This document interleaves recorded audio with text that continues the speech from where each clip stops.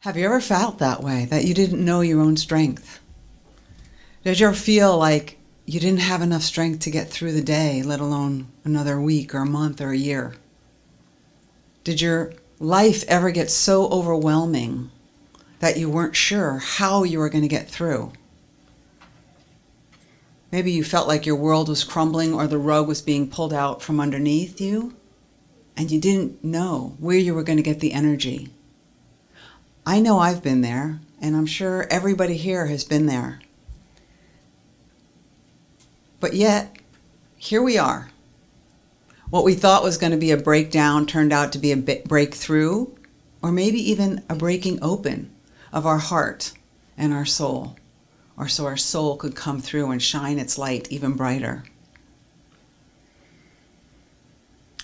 I encourage you again this week, if I say anything that resonates with you, please put something in the chat box so that when I go back I could read about it. But we're going to talk about the power of strength. Last month we talked about the power of faith, and this month we're going to talk about the power of strength. And that meditation I just did came from Unity Worldwide Ministries website, because this year they're doing the theme of the 12 powers. So I'm going to go back to 2002 in my life, when I was in a company called NECAN. It was a network marketing company, and it was time we were going to have a Super Saturday, they called them. And the state of Connecticut was putting one on for all of the surrounding states and all of the distributors that were in Connecticut. And I volunteered to look for the keynote speaker. And I asked everybody, who did you want? Who did you want? And everyone's like, Michael Bronstein. You have to get Michael Bronstein. Okay, I'll find Michael Bronstein. So sure enough, I found him. And from the moment I met him, his energy was so big. He had so much life and so much passion for what he was doing. And we had him come, and he did a great job. And within 6 months, that was in June of 2002, and within 6 months, January of 2003, I was dating him. And for the next year and a half, we traveled all across the United States, and I watched this man, his passion, his excitement, and his energy for life help people build their careers and be successful. And we had so much fun, and we were in love, and we decided to move in together. That was June 1st of 2003. Within 2 weeks of me moving in with him, he started having these sores all over his legs.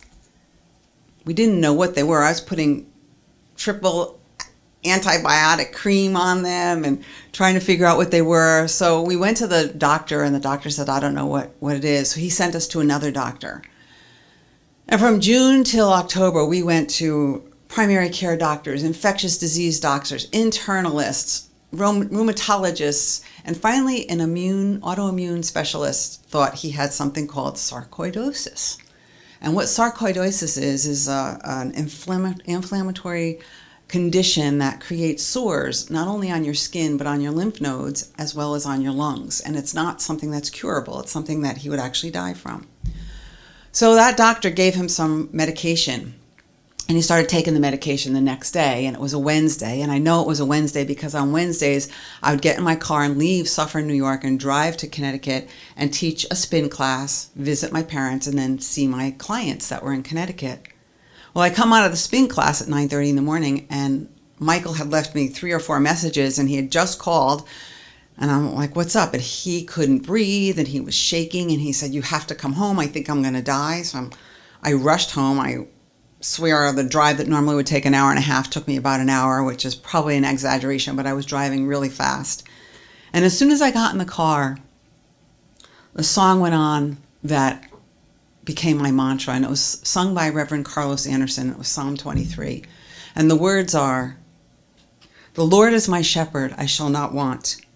He makes me lie down in green pastures. He leadeth me beside still waters. He restoreth my soul. He leads me in the path of righteousness for his name's sake. Yea, though I walk through the valley of the shadow of death, I shall fear no evil, for thou art with me. Thy rod and thy staff, they comfort me. I walk through the valley of the shadow of death. I will fear no evil, for thou art with me. It became my mantra because it reminded me that I wasn't alone. I wasn't alone on this journey. I got home and I ran upstairs, and Michael was in bed and his eyes were rolling in his head and he was shaking and he was convinced he was going to die. And I said, I'll call an ambulance. We'll go to the hospital. And he's like, no, Western medicine almost killed me. I'm not going to the hospital. I'm definitely going to die if I go to the hospital. I'm like, wow. Okay, so I got in bed with him and I started doing Reiki and I started coaching him and breathing and take a breath. Your body knows what it needs. Just calm down and breathe. And within a few minutes, he had calmed down. And he kept calming down. And before you knew it, I was alone in the room. Michael's body was still there, but I felt I was alone. And I literally was looking around, even though his body was right there in front of me. I was looking around to see if he moved. And all of a sudden it occurred to me to see if he's breathing. And I put my head down and he wasn't breathing. And now I'm panicking. And I just started calling his name, Michael, Michael. It took probably only a minute, maybe two, but it felt like an eternity. And he came back and he said, wow, that was amazing. I'm like, what was amazing? What happened? And he said, I went to this place that was beautiful. And there was a light and all I could smell was roses. And there was such peace. And I had no pain. And there was a garden. He said, and then I heard you calling me. And I knew I didn't want to leave yet. We had so many plans. I wanted to come back and spend the rest of my life with you.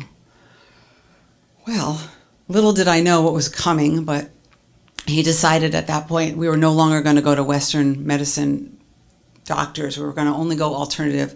So we started from October until July, or actually till May.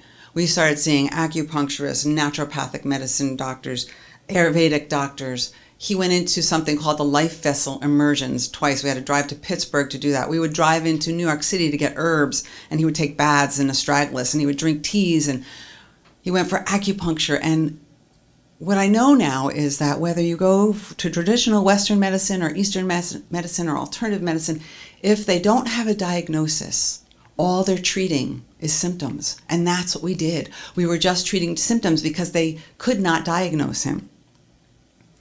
So once again, I left on a Wednesday morning and I came back and Michael was delirious. He was talking like he was drunk. And it was like in the middle of the afternoon. I knew he hadn't been drinking. So I felt his head, and his head was cold and his arms were cold. So I said, let me get a thermometer. So I took his temperature. His temperature was 91 degrees. I said, let me take my temperature. So I took my temperature and it was 98 degrees. So I took his temperature again. It was 91 degrees. I'm like, okay, something's wrong here and I do not know what to do about it. I'm calling an ambulance. He's like, don't call an ambulance. And he was kind of funny, but it wasn't funny. I call an ambulance and they come and they convince him he's got to go to the hospital. So he goes to the hospital. And what had happened was his infections went septic. So the infection got into his bloodstream and they gave him IV antibiotics and they wrapped him in hot towels and hot blankets, heating pads for the next 24 hours. And then they released him. And when he got home, I said, this is it. I said, your mother and I agree we're getting a visiting nurse and you have nothing to say about it. So we got a visiting nurse in and it was Memorial Day weekend. And she came in and she looked at him and she took his vitals and she said, this is not a job for a visiting nurse. You need to get to the hospital and find out what's wrong with you. So it must have scared Michael because he agreed. It was Memorial Day and some friends drove down and we drove him to Columbia Presbyterian. We went into the emergency room. They literally got him into a bed in the emergency room within 20 minutes. But then we sat in the emergency room from 4 o'clock until 11 o'clock. And when I left him that night, they said that they were going to give him a transfusion and they didn't know if he was going to survive. So I was like, wow, okay. So I left him that night and I got a cab and got home to Suffern, New York. And next thing, morning came and he called. It was bright and early, like 6 o'clock in the morning, and he sounded fine. And this was the roller coaster ride that I was on for the next couple of weeks or for the past year.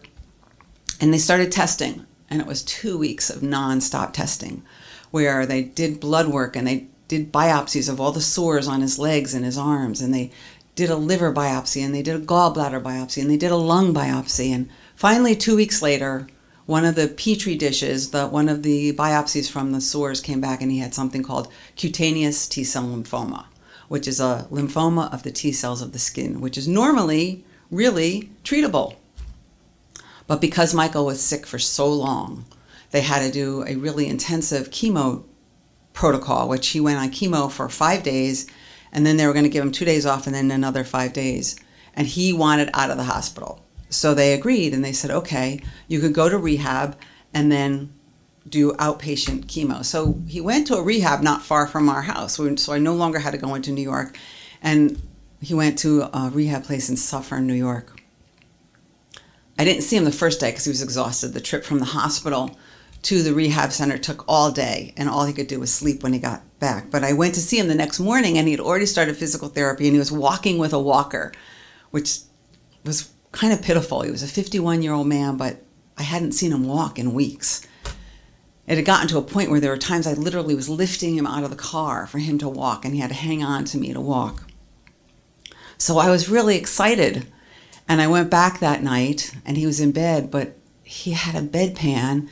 He needed a bedpan, and he didn't have the strength to move the bedpan, so it tipped, and he was laying there, and he ended up falling asleep. No nurse came or anything, and I was just like, oh my God.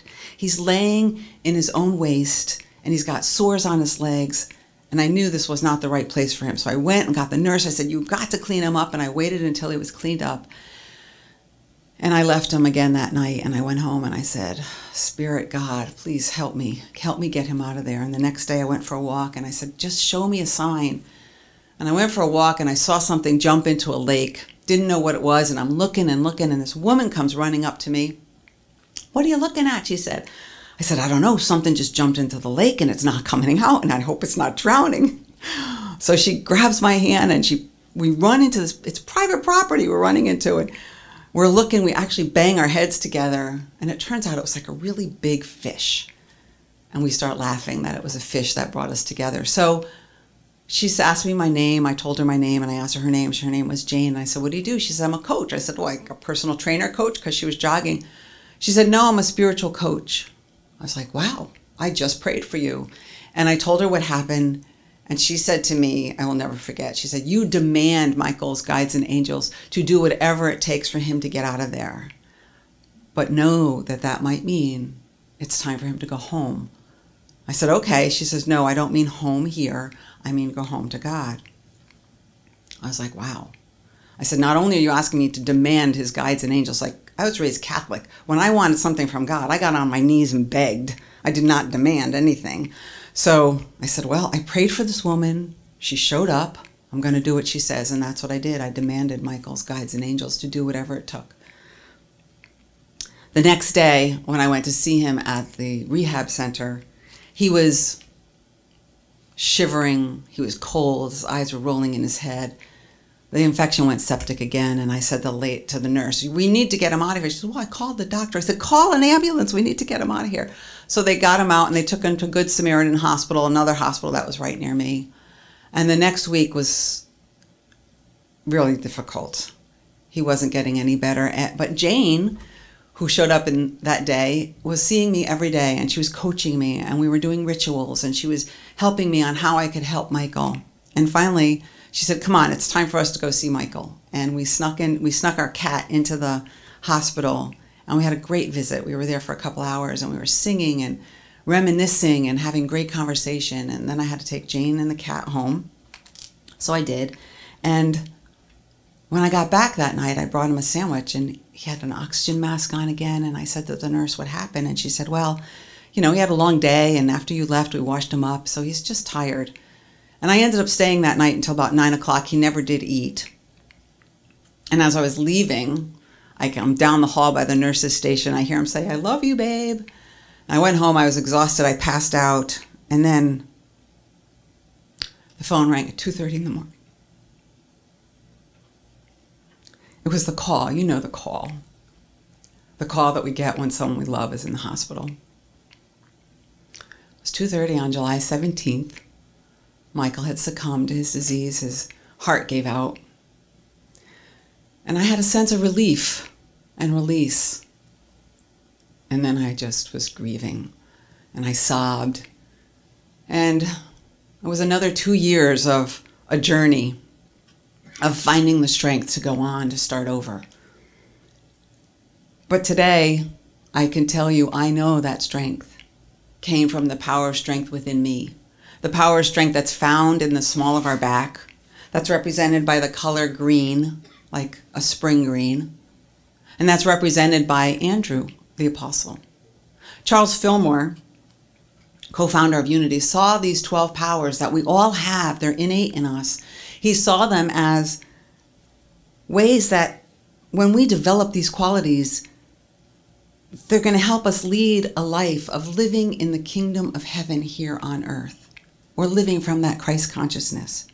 But we have to develop them consciously. Because they're here and we're using them, we might as well develop them consciously. In addition to the 12 apostles, there are 12 women that are associated with each power. As human beings, we have both male and female attributes. And it's important that we bring balance to our lives. We broaden our perspective, and we see things from the non-dominant energy in order to find wholeness in our lives. The yin aspect of the power of strength is resilience. The power of strength is really represents the energy of God. It's freedom from weakness. It's the power to withstand temptation. And its stability of character and capacity to accomplish. Strength and resilience are physical, emotional, as well as spiritual. And the habits of spiritual strength are stability, courage, and tenacity. The stabilizing habit anchors us securely in the truth of our unlimited source of calm, safety, and balance. Emotional strength gives us the power to stop and breathe and not just react. And that's what Psalm 23 did for me. It helped me to stop and breathe and remember I wasn't alone. Some people use the serenity prayer. Spiritual strength is our capacity to stand undaunted in the midst of shifting circumstances. I was in shifting circumstances moment by moment. To stay the course, but to also be flexible to respond to situations presenting themselves moment by moment. I had to have the physical strength not only to sometimes pick Michael up physically, but also I had to have my immune system really strong so that I didn't get sick in that year and a half of being at that stressful level. Because when we're stressed, our immune system isn't exactly working the best that it could. One day I actually walked into Michael's room, and it was the first time I saw him with an oxygen mask on. And there was a part of me that just wanted to fall to my knees and sob. But there was this other part of me that said, just keep walking. He needs to see that you're strong. And I just kept walking. And it actually wasn't till a year later that I remembered that day. My strength kept me going. Strength is the ability to practice spiritual principles in all areas of our life. It allows us to see the world as a place of inclusion, a point of inclusion, instead of comparing ourselves, instead of saying good or bad, better or worse. That's seeing the world from limited eyes, where if we could see the world from inclusion, that's our limitless possibility. Spiritual strength is the ability to stand in who we are and allow others to stand in who they are, and even be curious about who they are, whether they think like us or not.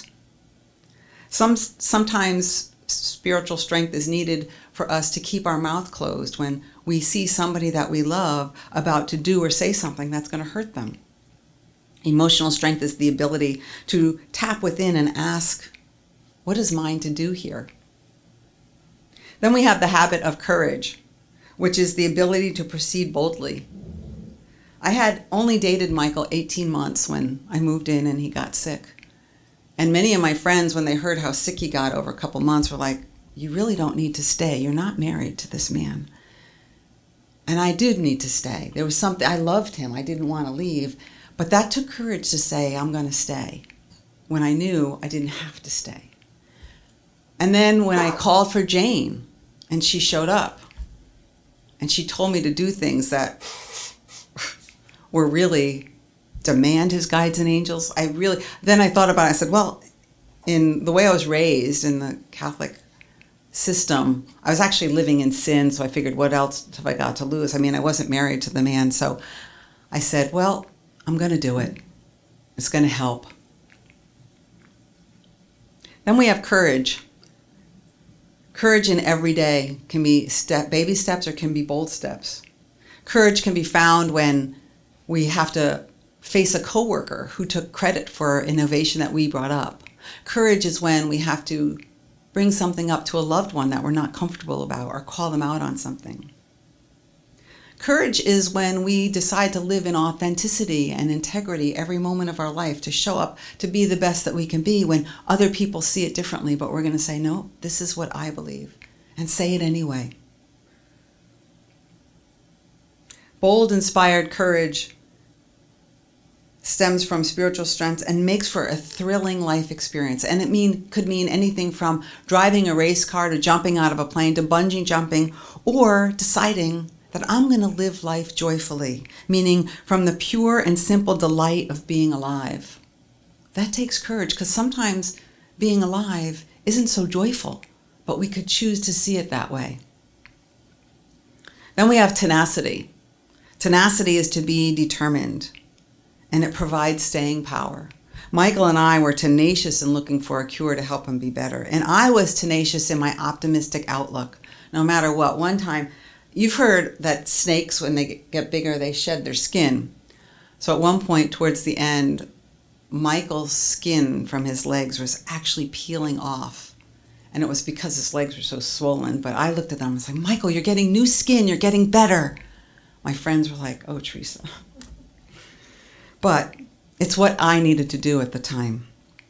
Tenacity in everyday life is required to be your authentic representation of God expression. We have many examples of tenacity in people like Thomas Edison, who made 1,000 unsuccessful attempts to create the light bulb. We have Olympic athletes that keep breaking records, and that takes tenacity. The feminine aspect of strength is resilience, and it's represented by Mary Salome. She's the mother of the sons of Zebedee. She's Mother Mary's sister. In Luke 8, she goes with Mary Magdalene on Sunday morning to the tomb to anoint Jesus' body. She represents the soul clothed in wholeness, soundness, love, peace, and truth. Physically, resilience is keep on keeping on. It's also having multiple interests and finding time for all of them. To be of assistance to someone else. So that's where my resilience I was pulling from.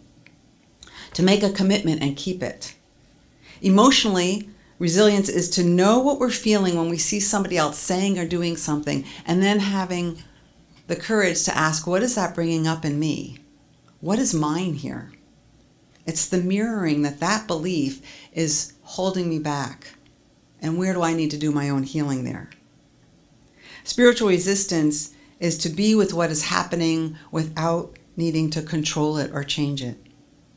It's the ability to walk in the darkness and not get lost. It gives us the ability to hear what another has to say, even when we disagree. And we could do this without changing our mind or trying to change their mind. It also has the power of curiosity in it. I wonder what is unfolding here. How is God showing up in this situation? What is Spirit asking or telling me to do? Is there a way I can open my mind to learn more, shift my beliefs, to see a broader perspective? Resilience allows us to have compassion for ourselves and for others. Spiritual strength and resilience are the powers to push us forward. They have the capacity to stretch us beyond our limited ideas of what we can do. So my question is, what are the thoughts of limitation that hold you back from reaching your desired goals? What are the thoughts that limit your or our vision of what we can achieve, give, or receive? What might your life look like if you engage in spiritual strength to live more fully, joyously, or prosperously? Right now, I'm living in a time of unknowing for me. I don't know if I'm ever going to get back to doing chair massage, and I'm embarking on a new career, and I'm living in a place of not knowing, but I have a Buddhist friend who calls it the reverent not knowing. I'm like, oh, that makes me feel much more powerful. I'm living in reverent not knowing right now. Because I know that I'm empowered by strength and I can take the needed steps to move forward. Last time I spoke, we talked about the 12 steps of recovery, and I spoke on how faith was needed in the first and second step. And strength is actually needed in the third and fourth step. The third step is made a decision to turn our will and our lives over to the care of God as we understood God, and made a searching and fearless moral inventory of ourselves. We need our strength to do both of those. So inspiration and education without action are merely entertainment. We're in the time of Lent right now, and Lent is a time to get closer to God. So strength and resilience are developed by spiritual study, meditation, contemplation, and prayer. So here's your assignment, if you care to take it. Spiritual study is when we engage in a class or read a book that changes our perceptions. It leads us to think about life from another point of view or to a deeper spiritual understanding. Meditation is sitting in the silence. We sit in the presence of God and allow God to be God in our lives. We listen for the inner voice of wisdom and to feel that inner power of strength. Contemplation is taking a situation or a thought into that inner space and to ask the wisdom from within. What can be revealed here?